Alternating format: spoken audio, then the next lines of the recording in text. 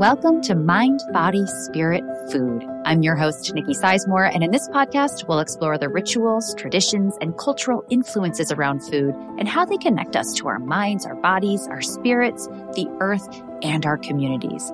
This is a space that's dedicated to bringing more presence, ease, and joy into the process of feeding ourselves. Let's dive in.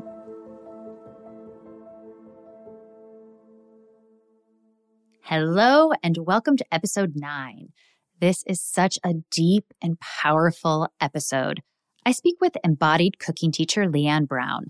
Leanne's the author of Good Enough, a cookbook about developing self-compassion and authentic connection through the act of cooking, as well as Good and Cheap, a cookbook built around feeding yourself on a budget.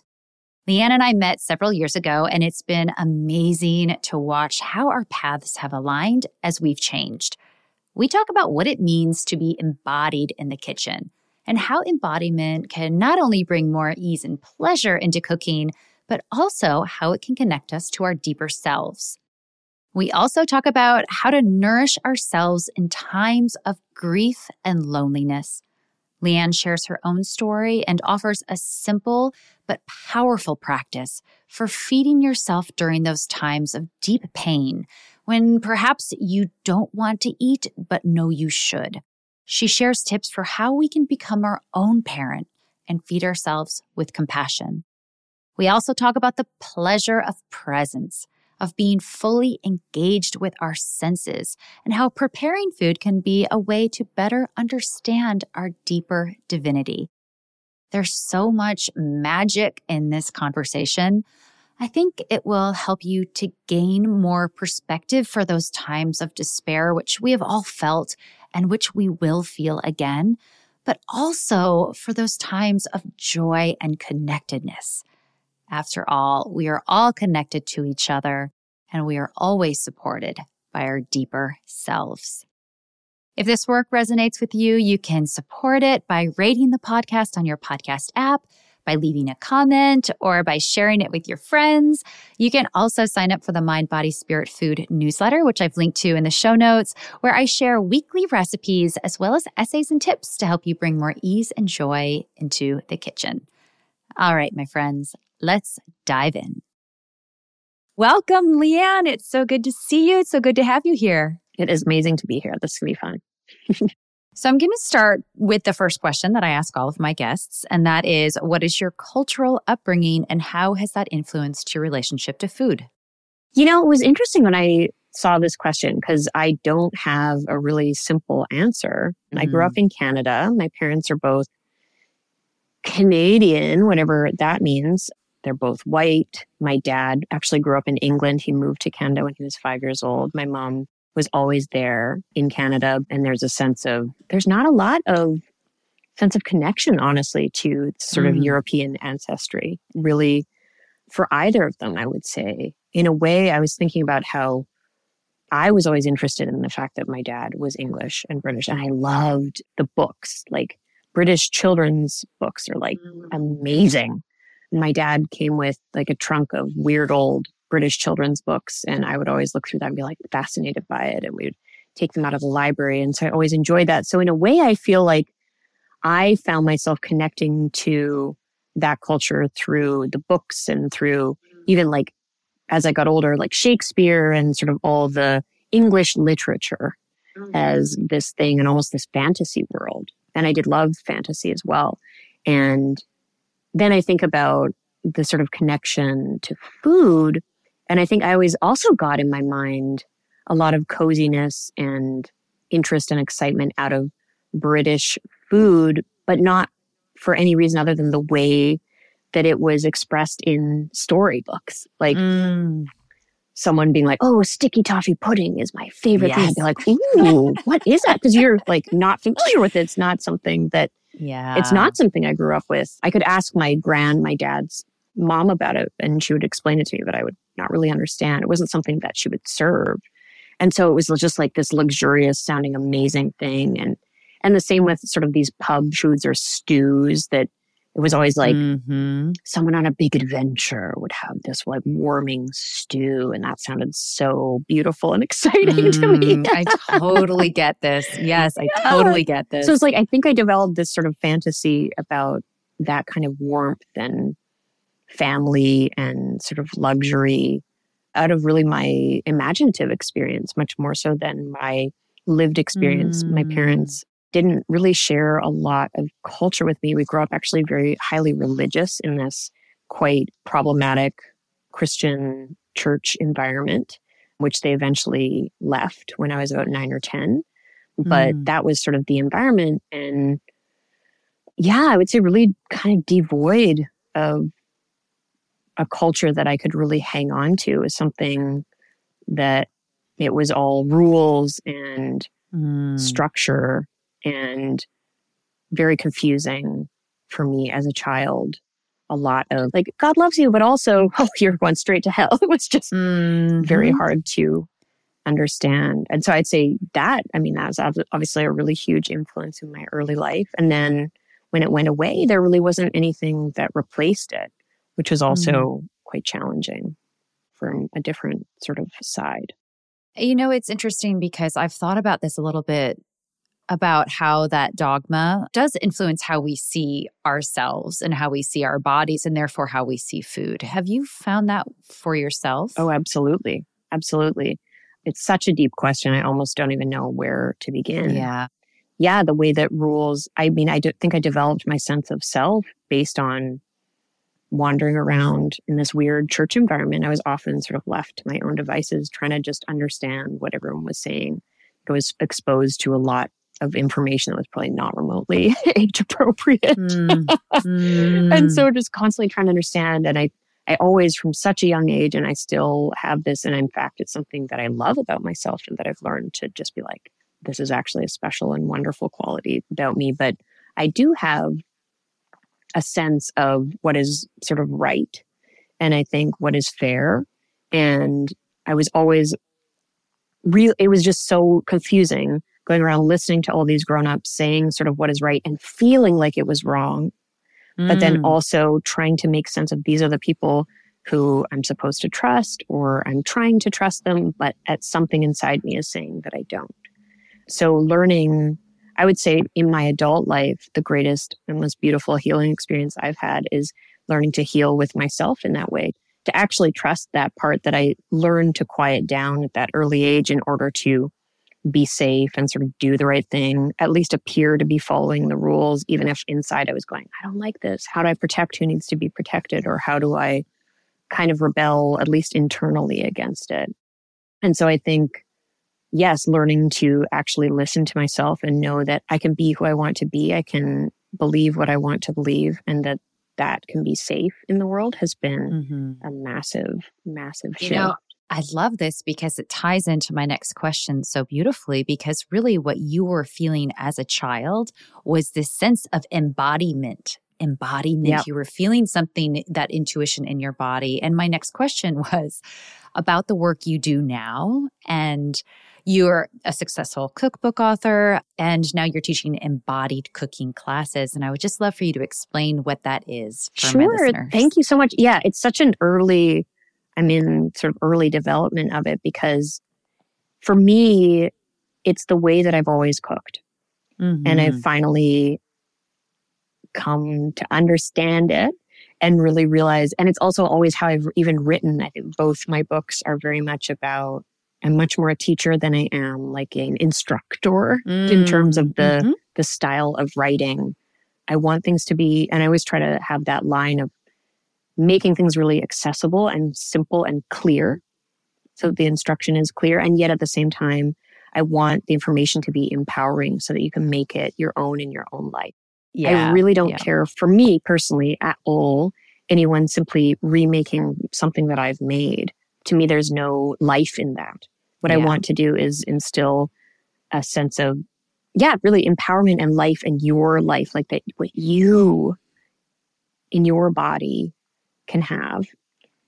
Eating, the experience of creating food, the experience of sharing food, all of that is meant to be just for you.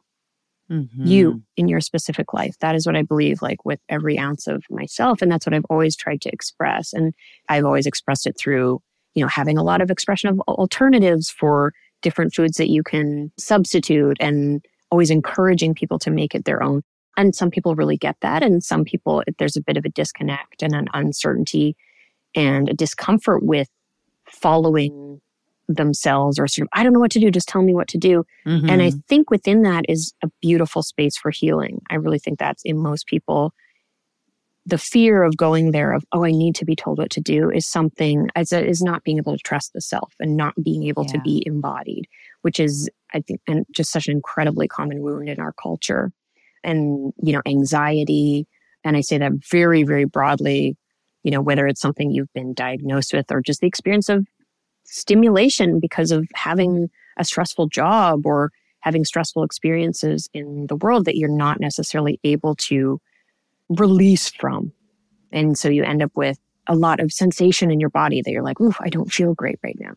And maybe you experience that for many, many people I know. And this is a very sort of unnamed phenomenon in our culture. People carry that into the kitchen with them. And that's why so many people will say, I really don't like cooking. And they'll often, and what I find fascinating, I've for many years had people come up to me and say at an event where they've come to like meet me and cook with me or something, and they'll say, but I'm a terrible cook. This is an experience I've had for so long. It's people coming up to like confess this to me. And it's so interesting. And I'm always like, so you're a terrible cook, but here you are, coming to try. So, and it's one thing, I think there are many people who aren't interested in cooking. Cooking of food is just not necessarily something that lights them up. And I think that's absolutely valid and fine. But then there are these people who are coming up to me who are a different sort, who I think deeply want this for themselves, but feel that there's like sort of something wrong with them. And I think that's where this embodied practice is really a deep kind of healing of that. And I believe it's this form of healing trust with the self. And it starts with just learning to go, you know what?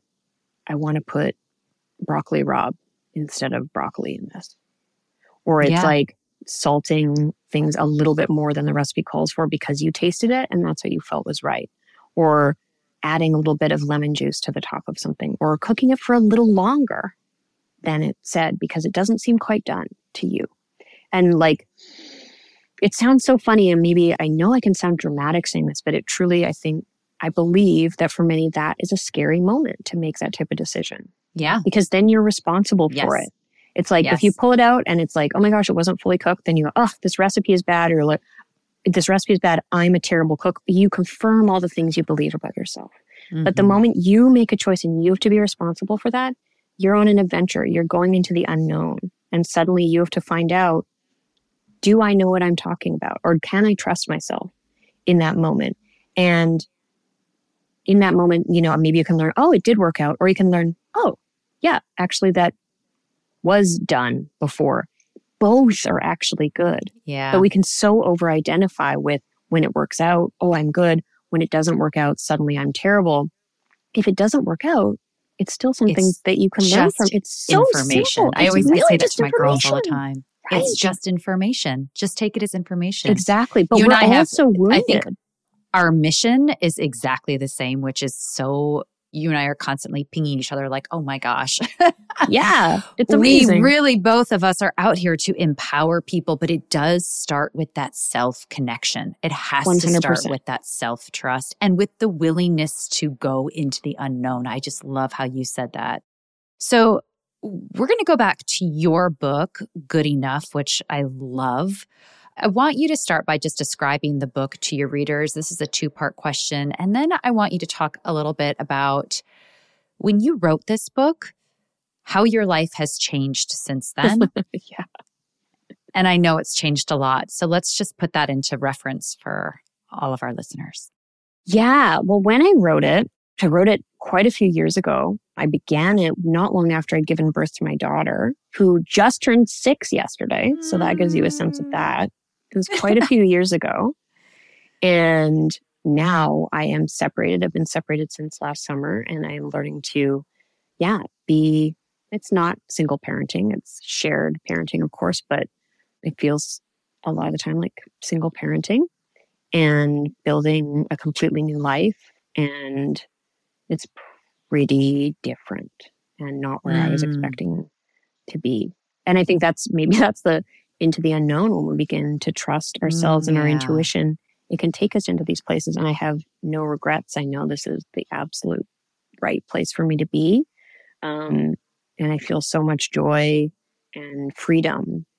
But I also feel a lot of grief and fear and anger. And that is just all, unfortunately, / fortunately, exactly as it should be. So Good Enough was this book very much about, it was initially a response to Good and Cheap. My first book was about empowering people who don't have a lot. It's like, why do we cook? Why do we not cook? Are sort of these two questions that are interesting to me. And with the first book, it was like, why do we not cook? Because we can't afford it, or we can't quite figure it. We don't have the skills necessary to do it. Sort of all the external reasons. And I felt like I'd really tackled that, had so many great conversations. But the more I dug into it and had these conversations, like say these people coming up to me who are like, I'm a terrible cook. I was like, oh my gosh, so much more of the barriers to not cooking are internal. And I can really, really relate to that. And so I began to explore that so much more around the experience of cooking for ourselves and cooking for those around us, as it's this form of love and care and devotion and creative expression. And it's all of these kinds of things. And those things are difficult to do when you don't really like yourself, when you are struggling to believe that you have worth. And I've been through lots of mental health struggles over the years. I would say I still do and always will. And I know what that feels like to not like yourself, and how hard that can make taking care of yourself, which is fundamentally what cooking is at its base. And so I wanted to figure out a way to express how to move through some of those types of experiences, how to relate to yourself. And so the book, it took me several years to write, because at first I thought, oh gosh, I'm writing this for other people, kind of the way that I had with Good and Cheap. I was like, it's going to be all about other people. And the more I wrote it, I was like, it has to be about me. Yeah. Because that's the only way that I can really express this, is by, I think the greatest gift that we can give anyone is a really honest expression of ourselves and allow others to relate to us. I think that's really the only way that we can relate, we can express these types of things. And so it became a very personal book. And it's all about, cooking and caring for yourself and those around you in different times of struggle, in good times and bad, in ups and downs, in even sort of different times of day, and how they affect your body and mind, and strategies and ideas and stories that I hope sort of help fundamentally, I think more than anything, just help people be seen and affirmed and named. I think that the work that we're doing, Nikki, is in defining that these issues around food, it's not necessarily like the sort of body image issues that I think are more understood, what we would call like eating disorders. This isn't about eating disorders. This is more, it's about our relationship with food and cooking and our own self-image. Yeah. It's something different. Deeper self. It is. And often they can be related to some of these other things, and people can come with so many, all kinds of experiences. But what I found is it can be difficult to talk about sometimes, because most people don't even realize that they struggle with this. And so it's like it's so below the surface. But I'd say the majority of people struggle with this kind of thing. And the more we're able to name it, I think people can come toward and go, oh gosh, that's me. Oh gosh, I experienced that. And then you have to believe that you can feel differently too. Yeah. That it's not just other people. This has come up in so many of my podcast episodes, but almost in every single one of my podcast episodes, which is so beautiful. But truly, the only way we can start to heal others is through healing ourselves. And within that healing, we naturally start to heal others. Yeah. Simply it just by happens. Healing ourselves. Yep. 100%. Yes. We must. How can we lead anyone else into the unknown if we have not been there ourselves? We do not know what it is to stand on the brink and feel that fear. And I know, again, it can sound so dramatic, but our daily life is full of these moments that feel like that feel like our sense of certainty, our sense of safety is gone. And when we can learn how to soothe ourselves in moments like that and to take a step forward, that is like how we can grow and how we can just learn that we can have so much more than we have had before. Yeah. Food for you and I, food is this beautiful tool. Exactly. It's a tool for self-connection. And the more we can explore that, the technique. richer our lives can be. It's this wonderful technique to have an experience of self-knowledge, which is, oh, what a joy. It is, in relationship. And this is how you can sort of extend your relationship with yourself, how you can, begin to see yourself in different situations. How will I react to that? How will I react to this? You can find it out. This leads me into the topic of today's conversation is how do we nourish ourselves in times of grief and in times of loneliness? Yeah. Wow.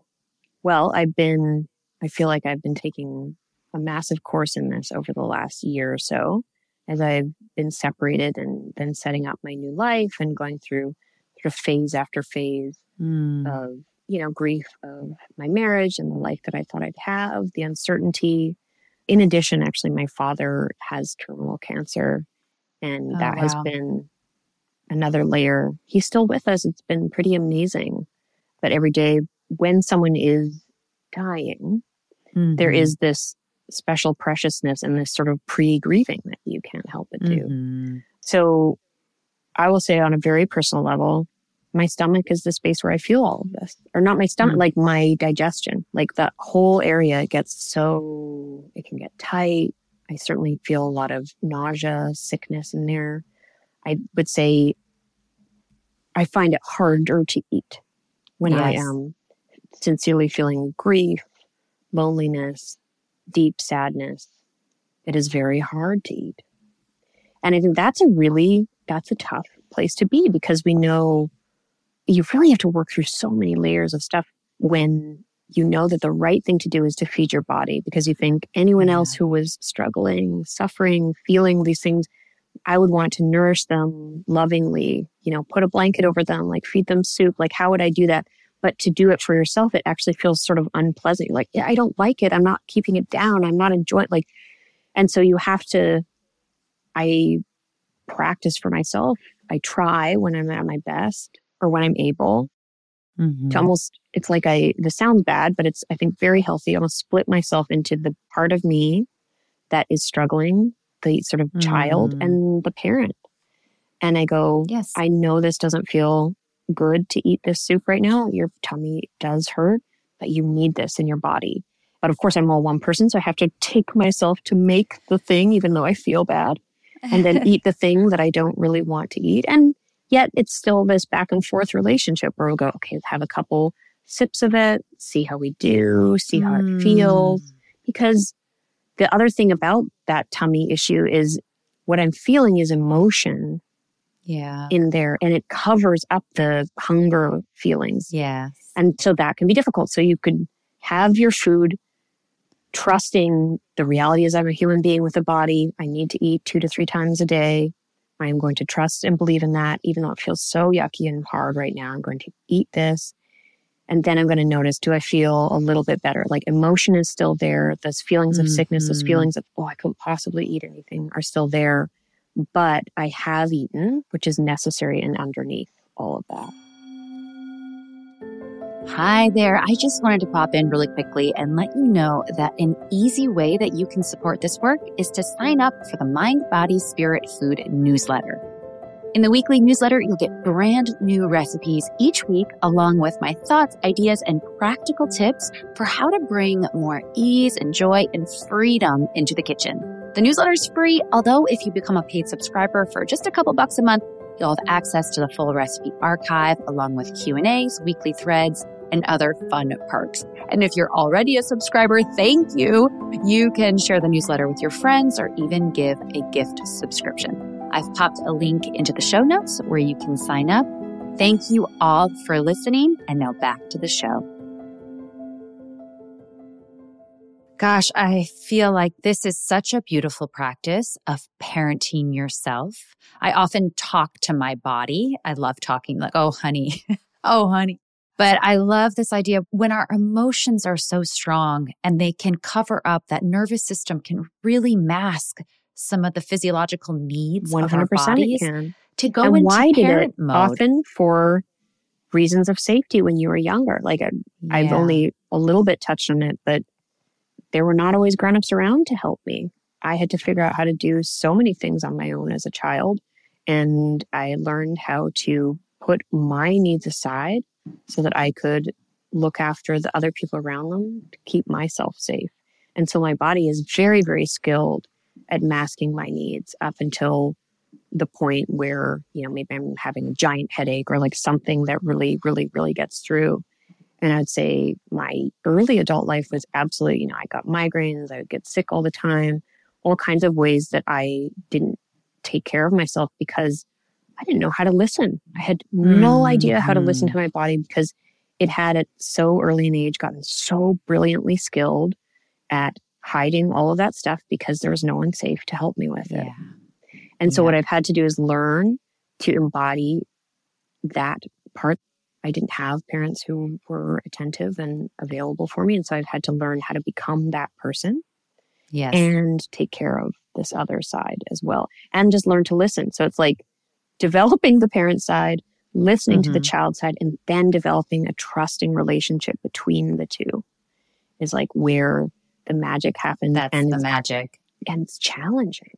And I would say even for those of us who have had a great childhood or had healthy parents, we still need to reparent ourselves. Oh, and absolutely. We still need to learn how to listen. Like all of this applies no matter what kind of childhood you had, because really we all does. embody traumas, whether they're tiny or whether they're huge. We embody them in our system. We do. Well, and also just the way we grew up in school, like thinking about the way we learn, it's all about evaluation and judgment. It's right or wrong. And then people bring that to cooking and feeding and caring for themselves. There's a right or wrong way, but there is no right or wrong way. There's only your way. And so even the way I try to teach cooking is really like, there's techniques and there's, there's basic things, but at the same time, there is no right or wrong way. And there's going to be no grade at the end of this. There's going to be no pass fail. Yes. We are not a restaurant. We are not a paying public. Like all that matters is nourishing ourselves. And the bar is actually like really quite low for that. It's letting go of this perfectionism, this rampant perfectionism. And that gets so instilled in us through our schooling system and work life and all of this. And it often doesn't have anything to do with our parents or where we came from. But it's just, this is how you get through the world. This is how you get success. This is how you can do well. And we have experience after experience after experience where pushing ourselves, past our limit, not eating all night in order to get, or whatever it is, to get something done, pushing our body's needs down to achieve some external goal is so normalized that then to actually go back in and start to listen to our body and think of that as more important than the goal we're trying to achieve is so countercultural and can also feel incredibly frightening. Like, but I'm going to lose the goal. Like, that's more important to my safety. It's this changing of reorienting to, does the work goal matter as much as me being okay? Yeah. Like, it's wild that we really, most of us, I think, would say, oh, the work goal for sure. Yeah. But really, like, this is our one life on planet Earth. This is our one little life. This is our sacred, beautiful body that we get to be in connection with and live within. And to hurt this body that all they ever tried to do for us is give us everything. To ignore that is, I think that's the real wrong that we do all the time. And it's when we ignore that. And I try to practice that, but gosh, it's a real work in progress. I'm constantly like, it's a practice. Did it again. I mean, the same, it's a practice. There's so much power when we're in our body. Yes. We need to be in our body. And when we are fully connected, we have access to all of this information that is not accessible through our mind alone. And we live in a world where it is very hard to get out of that conditioning. And so it's a constant practice. And this brings us right back to the kitchen, because cooking, just the simple act of nourishing ourselves, can be a way to get there. It's proof. At least it's one like, little way here to you get go, there. body. I love you. And I know you're the same, Nikki. And the way that I teach the embodied practice, it's like we let go of the outcome of whatever we're doing. We just trust that it's going to be fine, even if it's not, even if it is blackened or something unfortunate happens. And we enjoy, or we try to enjoy the process. We also don't have to enjoy it, but we allow our senses to take over. And I think that's how we embody. And so I am constantly encouraging and noting all the ways in which we can smell, we can taste, we can see, we can feel, we can listen. Yes. And all of the information that we have. And what we notice when we are just in with our senses, there is natural pleasure in that. Yes. Just no matter what, you're a human being. We like the feel of wetness on our hands. Or even if we don't like it, we're like, oh, that's interesting. What does that make me think of? I mean, I find when I do this, it just gets so rich. I think about plunging my hands like into bags of rice as a child. And I'm like, why not do that now? I can do that. Why not? I can do that when I'm making rice every single time if I want to. I can listen to the little click, click, click of the rice pieces snicking together as I like bring them down. I can hear the bubbling of the water and the way that the bubbling of the water changes as the boiling happens. And what does that actually make my body feel like? It's like this symphony of progress. And when you can feel when the bubbling becomes like too violent and to turn it down, we can listen. Our body, our senses know how to do that. All of those things. Full body presence. And, I've written about play. So there's like two aspects to this. It's like, when you watch children play, they're just completely, fully embodied with all of their senses. And then there's also this spiritual component. When we are fully present, it's like time and matter cease to exist. We're in that magic state. And we're just responding. We're not doing, we're responding. And there's something so fun. That's the creative process, I believe, that you're describing, basically. It's like that is this magic that happens when we are just there. And whatever is meant to come through, our beautiful instrument, just comes through. And that's why I also think this is such a powerful, if you do want to become like a better cook, it is also such a powerful practice, because when we are totally embodied, you can't make bad food. You can't. I know. It's not possible. It's true. Because we are built to do this. We invented this. It is in our DNA. We have been doing this for literally millions of years. We came up with this. Who are you to think that you're any different than all of your ancestors who fucking invented this? Like, it's amazing. It's so beautiful. You can't help it. Your body knows exactly what to do. And if you can listen to it, you will be able to create something that pleases you in just the way, and not just through, the taste, which is what we're also so focused on, the taste, but it's the whole experience. How do you feel afterwards? How does it feel going down your throat? How does it feel as it warms through your esophagus? How does it make you feel light? How does it feel as you are digesting it?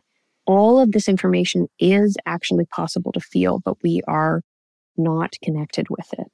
And that's after. And then obviously I really like to focus on up to the decisions that we're making, all the sensory experience of creating it, then eat it. There's just nonstop pleasure sort of playground, as you say, for the eating process. Pleasure playground. I like that one. I'm writing that one down. But I want to circle back, because this is the conundrum. There is so much pleasure. And the truth is, when we are feeling lonely, when we we're don't feeling access it at all. sad, there likely isn't the pleasure aspect. No. So it's almost like, yes, food is connection. Food can connect us to ourselves. You noted that food can be a way for us to reparent ourselves. Is there anything else? Is there anything else that you've noticed about this relationship with grief and loneliness and the kitchen? Yes. I could be rhapsodized about these experiences forever, but definitely there are times where I am not connected with them. I guess what I will say And it's sort of like that frustrating thing where what will make you feel better? A deep breath. It's really that simple. And yet at the same time, within that is such tremendous complexity. How do we actually allow the breath to be received in ourselves? Can we notice? Can we bring our awareness to when I'm breathing, I am alive. And when I'm alive, I naturally feel good. So when I go to make some food for myself, even in like the depths of despair and loneliness and sadness, when I can be with just exactly what I'm doing, and breathing is so important. Like, I mean, it's all about like breathing with every breath, chopping something or putting butter across toast or whatever simple thing you're doing. And just noticing with an open, I think this is the hardest part. And I think why it is so hard to receive the breath, we have to actually be open to it getting better. And I know I'm actually like going to cry saying this because it's so real and so much an experience that I have lately. It's that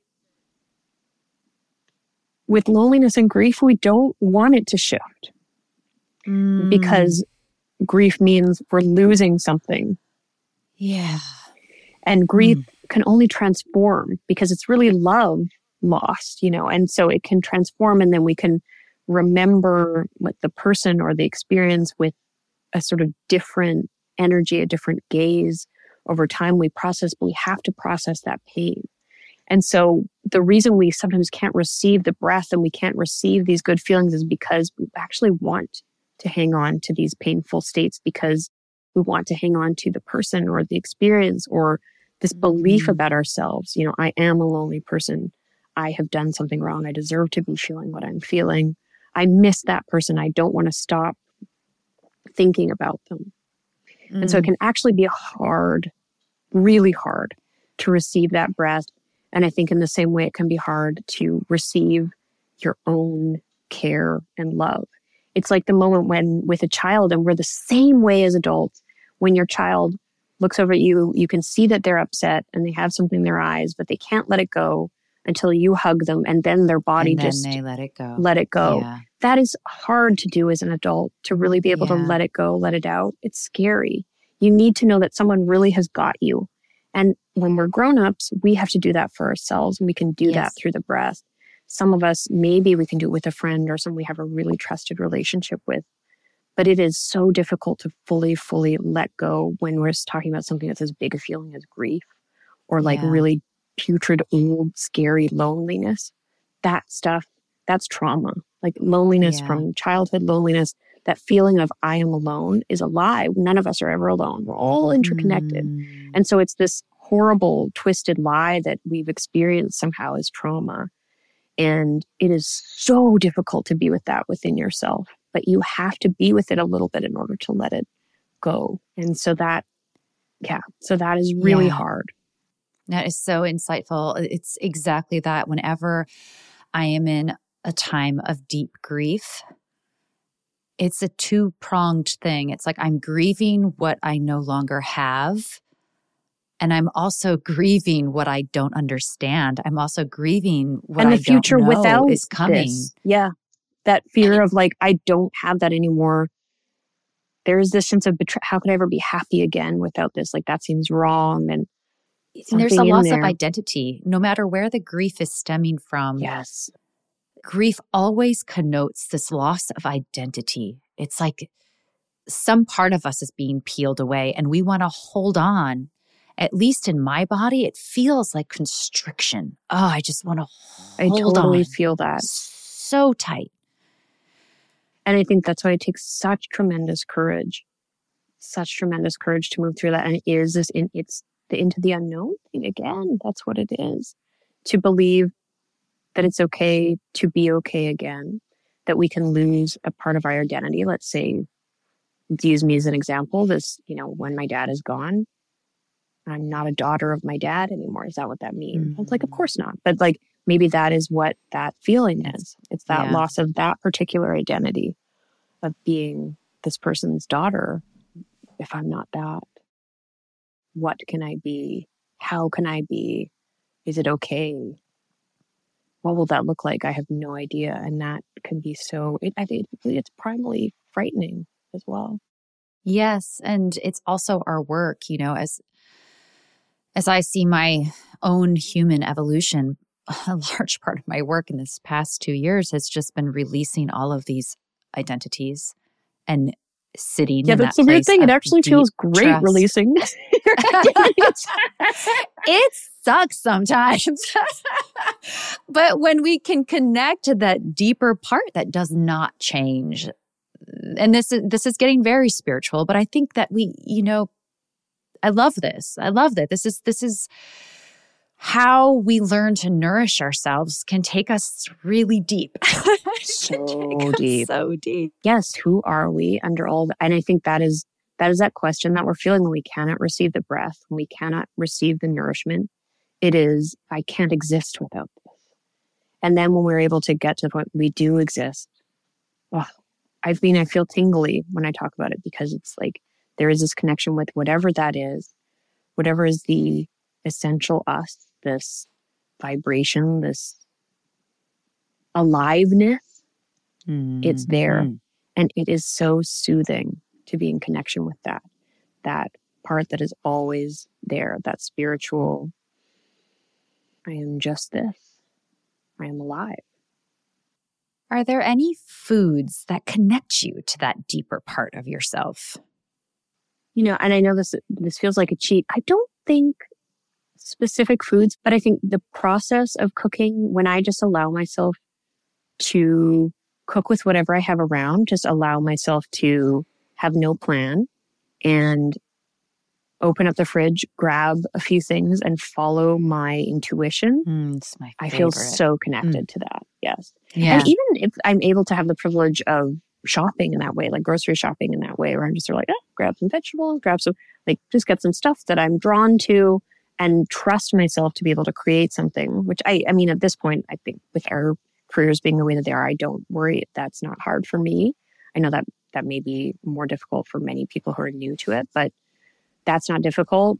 But yeah, the experience of just going, I am in the flow of creativity. With food, I am listening to what my body is telling me, and I'm creating something in communion with like the earth. Like it gets deep so fast. I mean, it's unbelievable the riches that I think, fruits. I mean, I would say most fruits and vegetables probably number one thing that really make me feel so connected, because they are the bounty of the earth. You feel it, you smell it. There's so much nuance. I mean, a piece of fruit, like the complexity of the aroma alone is so unbelievable. And the way that it changes as it ripens, what it's like on the outside versus the inside, if it's something that has a peel or a pit. Like there's just so much to it. And then the way that we can prepare it, it's like a kind of worship of the earth, and it's the worship of our own divinity, because that's really what we're saying when we talk about this part of ourselves that's always there. It is the part of us that is everything, that is connected to absolutely everything, and that can feel. I often think about like being sort of outside under the sun and like hearing the birds and the wind in the trees, and it all just feels like I so belong here. I meant, I belong here because I am in connection with everything. And I feel that so much when I'm cooking, and especially with fruits and vegetables and preparing them, and just allow it to be. Yeah, I don't think I've ever really defined that, but it feels like the creative process becomes like a form of worship for the earth, for being here. Yeah, it's really, as I think about it for myself, it's really about the intention, isn't it? I just think about, I start every morning with hot lemon water because it feels so good, but it also feels like life. It feels like life in my mug, and I drink it very consciously because I drink it during my meditation time, and it's part of my little ritual. But it is like, what are those moments, not necessarily foods, but those processes or perhaps foods that make us feel alive and make us feel connected to everything. Yeah. Well, and just, there's almost this silliness about it, because it's like, we're always connected. We're always, it's like, make us feel what? The truth? Like, it's the reality that's always there. And what's amazing is that we've developed this ability to be disconnected from it. You know, we all have that so much. And so anything that can get us back into the truth, it's like, this is really who we are. This is who we are meant to be. And it's always there underneath. And I think the more you visit that part of yourself, the more you can be there, the more good things happen, the more you know yourself, the more you are guided onto kind of the path that you're supposed to be on. And the more you can see that these times that are hard and painful, they will pass. They will pass. That there is a cyclical nature to this life. And there's so much information that's available. And I know that there are times when I do not like to hear that message, but it's really, really true that in these moments of grief and loneliness and sadness and rage, all of that is, if we can allow it to pass through us, if we can find whatever our version of falling into our parents' arms and like really releasing, letting go, allowing someone else to help us with it, knowing that we are all connected and therefore everyone is always helping us with it, then we can get so much information. You know, how many times I know for me, it's like if I just let myself just sob about something, like an hour later, I'll be like, oh, I was upset about that thing and that thing and that thing because it reminded me of this. Like it makes so much sense all of a sudden. It is how we process. I think emotion is spiritual communication. You know, we're taught to analyze our emotions as they're happening, but I don't think it works that way. You just have to feel them. You feel your emotions and then afterwards, you don't even have to analyze them. The information will just come to you. Yeah. And so I find like for me, that's one of my stuck points is I notice when I'm trying to just figure out what's going on. Yeah. And I get very like, and I have to do this and this and this. And it's like, you don't have to do anything but feel it. I just always try to remind myself, slow down and just allow it. Slowing down is my biggest weapon and also my thing I have the hardest time with. I'm right with you. I have had to cultivate stillness. My husband is like a still person. Yeah, this is something I have to continually practice. There's like calm blue water people. They're wonderful. Leanne, I could talk to you all day and we have to wrap it up, but I can't wait to have you back because this conversation has been so deep and so much more spacious and expansive than I could have imagined. And I'm so grateful for you opening up, and by you opening up, allowing us all to go deep with you. I have one last question, and it has nothing to do with the conversation. It's just a fun one. And that is, it is your last meal on earth. What would it be? After we just talked, I think I would say like just a basket of super ripe, perfect fruits and vegetables, just like covered in dew drops fresh from the garden. Oh, beautiful. Okay, where can our listeners find you and where can they find your books? Well, my website is just www.leannebrown.com, and you can find my books, Good Enough and Good and Cheap, anywhere books are sold. I'd love for you to sign up for my newsletter. I have a few offerings on the site and Instagram and all that stuff. But yeah, reach out to me if there's anything you're interested in, or in particular, if this feeling of sort of anxiety in the kitchen is something you struggle with, I would love to work with you. Working with people one-on-one is, I think, what I'm best at in life. And I love it, that connection, and to sort of help hold your hand as we go into the unknown a little bit together. I think that is the most beautiful thing that I ever get to do. So, well, thank you for your beautiful work. And until next time, I'll talk to you later. Bye-bye. Thank you so much for listening. If this work resonates with you in any way, you can support it by leaving a review or comment or sharing it with friends. Also, you can sign up for the newsletter, Mind, Body, Spirit, Food. And by becoming a paid member for just $5 a month, you help fund this entire project. Thank you so much to all of you who are already subscribed, especially to those paid subscribers. This work could not happen without you. I'm Nikki Sizemore, and as always, remember to nourish yourself with intention and love.